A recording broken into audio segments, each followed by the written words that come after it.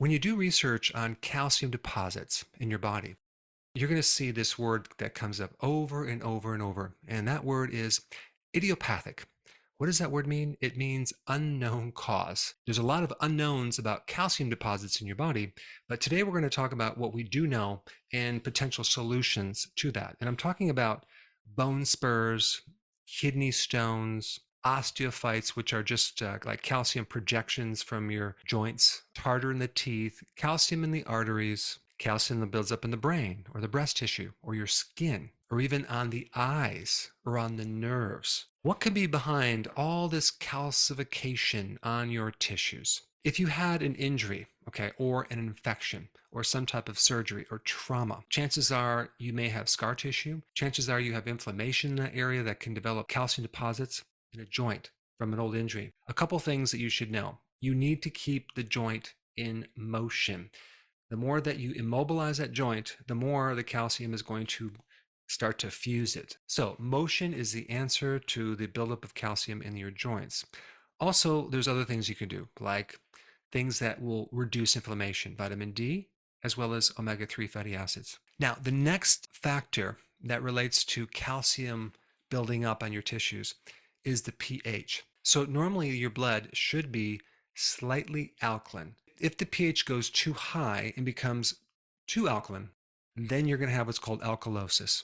And that's what I want to touch on. Calcium tends to come out of a solution in an alkaline environment. Very similar to the spigot you have in your backyard. You may see calcium deposits on the receptacle if the pH of your water is too alkaline, if your cortisol is too high from years of chronic stress, or you've eaten a lot of sugar in your life.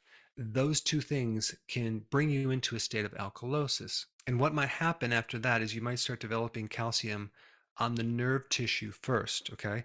And that can show up in tetany, twitching, like sometimes you have this little twitching underneath your left eyelid. That's kind of a sign of alkalosis. And this means that you need to acidify your body a little bit more. So apple cider vinegar would be a really good solution, or start working on your stomach, like betaine hydrochloride. Your pH problem might come from maybe years of antacids or certain medications. But the real way to balance your pH is just to eat healthy and avoid things that are bad for you. And your body will come into the right pH it needs to be. And there's one product that also works great if you know you have a problem with alkalosis. And it's a standard process product called Cal-Amo. It has certain natural compounds that acidify you. So it systemically acidifies your body, and it's really good for arthritis, alkalosis, calcium deposits. Number three, if you have high levels of calcium in your blood, it's called hypercalcemia. You could potentially get deposits of calcium through the body, and it could show up as kidney stones as well. This could occur if you're consuming a lot of calcium supplements or if you're consuming a lot of milk. And this calcium has nowhere to go, and so it starts to accumulate through the body. Now, another cause of this could potentially be vitamin D toxicity, taking way too much vitamin D. But I want to just mention something about this. I've done a lot of videos on this. It's very rare to have that happen.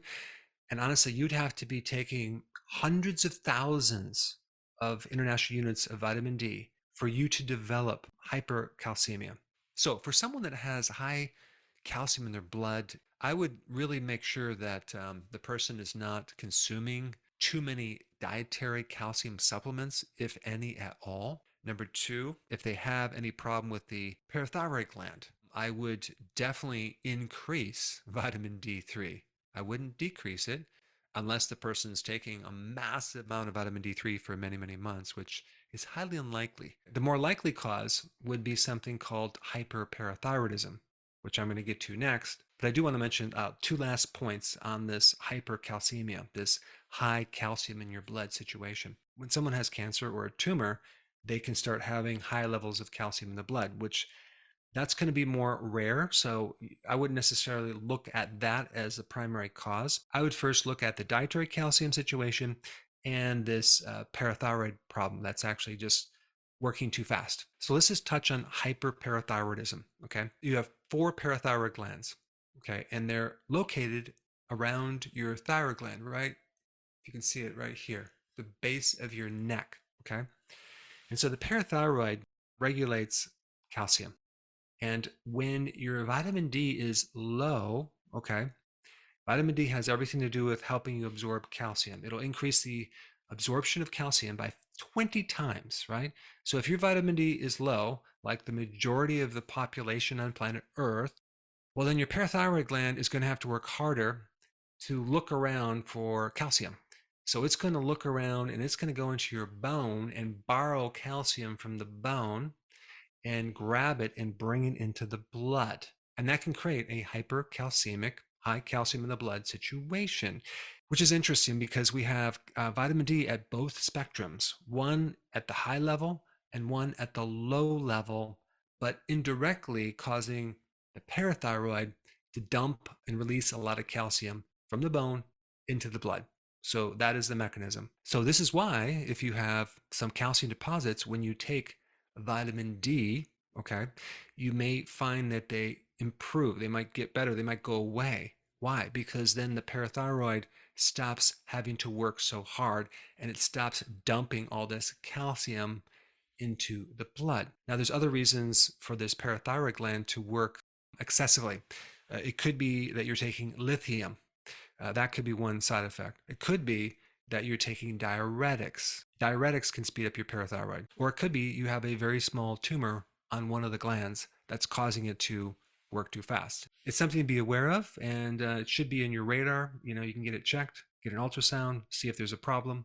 And the good thing about the parathyroid glands is, let's say you have a small little benign tumor on one of the glands. Well, guess what? You got four. So you have some spares. The best way to deal with this is to start taking more vitamin D3. Now let's talk about another reason why you might have deposits. And this has to do with low phosphorus. Phosphorus is in a lot of our different foods, but more in animal products than other products. And we need phosphorus for our DNA, for our energy, for ATP. 85% of all the phosphorus is in our bones, so it helps to make the bones very strong. And phosphorus works with calcium too. It also works with vitamin D. And so when the phosphorus is low in the body, now we have a lot of free calcium that is free to do whatever it wants to do. And it can actually start accumulating on different tissues, it can accumulate anywhere. So by adding more of this phosphorus, you could potentially dissolve some of these calcium deposits because it keeps the calcium in check. And the type of phosphorus that I'm going to recommend is from a company, Standard Process. I recommend them a lot. I have no affiliation, no kickbacks or anything like that. There's a product called Phosfood Liquid, works great on calcium deposits. I used to use it in practice. And there's a whole series of other symptoms related to low phosphorus that you can identify. And the last reason why you might have calcium deposits is biofilm. Now, what are biofilms? Biofilms are little small igloos that microbes make to hide from you. And so they can go underneath the radar. And it's kind of like a community of microbes that have band together to survive. And this is why antibiotics don't kill biofilms. You can have biofilms as tartar on your teeth. You can have biofilms in your arteries as plaquing on the arteries. You can also have biofilms in your joints. Now, vitamin K2. Vitamin K2 works with vitamin D3. K2 directs the calcium to go into the bone. So that way it works with vitamin D. Vitamin D brings it into the blood.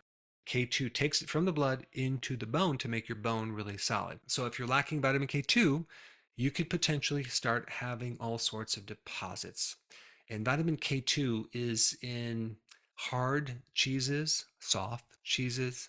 It's in butter, eggs, and even sauerkraut. I forgot to mention one last point. Magnesium helps to reduce the calcium deposits. Magnesium comes from leafy greens. If you're doing a lot of leafy greens, you don't have to worry about getting enough potassium. You can also get potassium from electrolyte powder, things like that.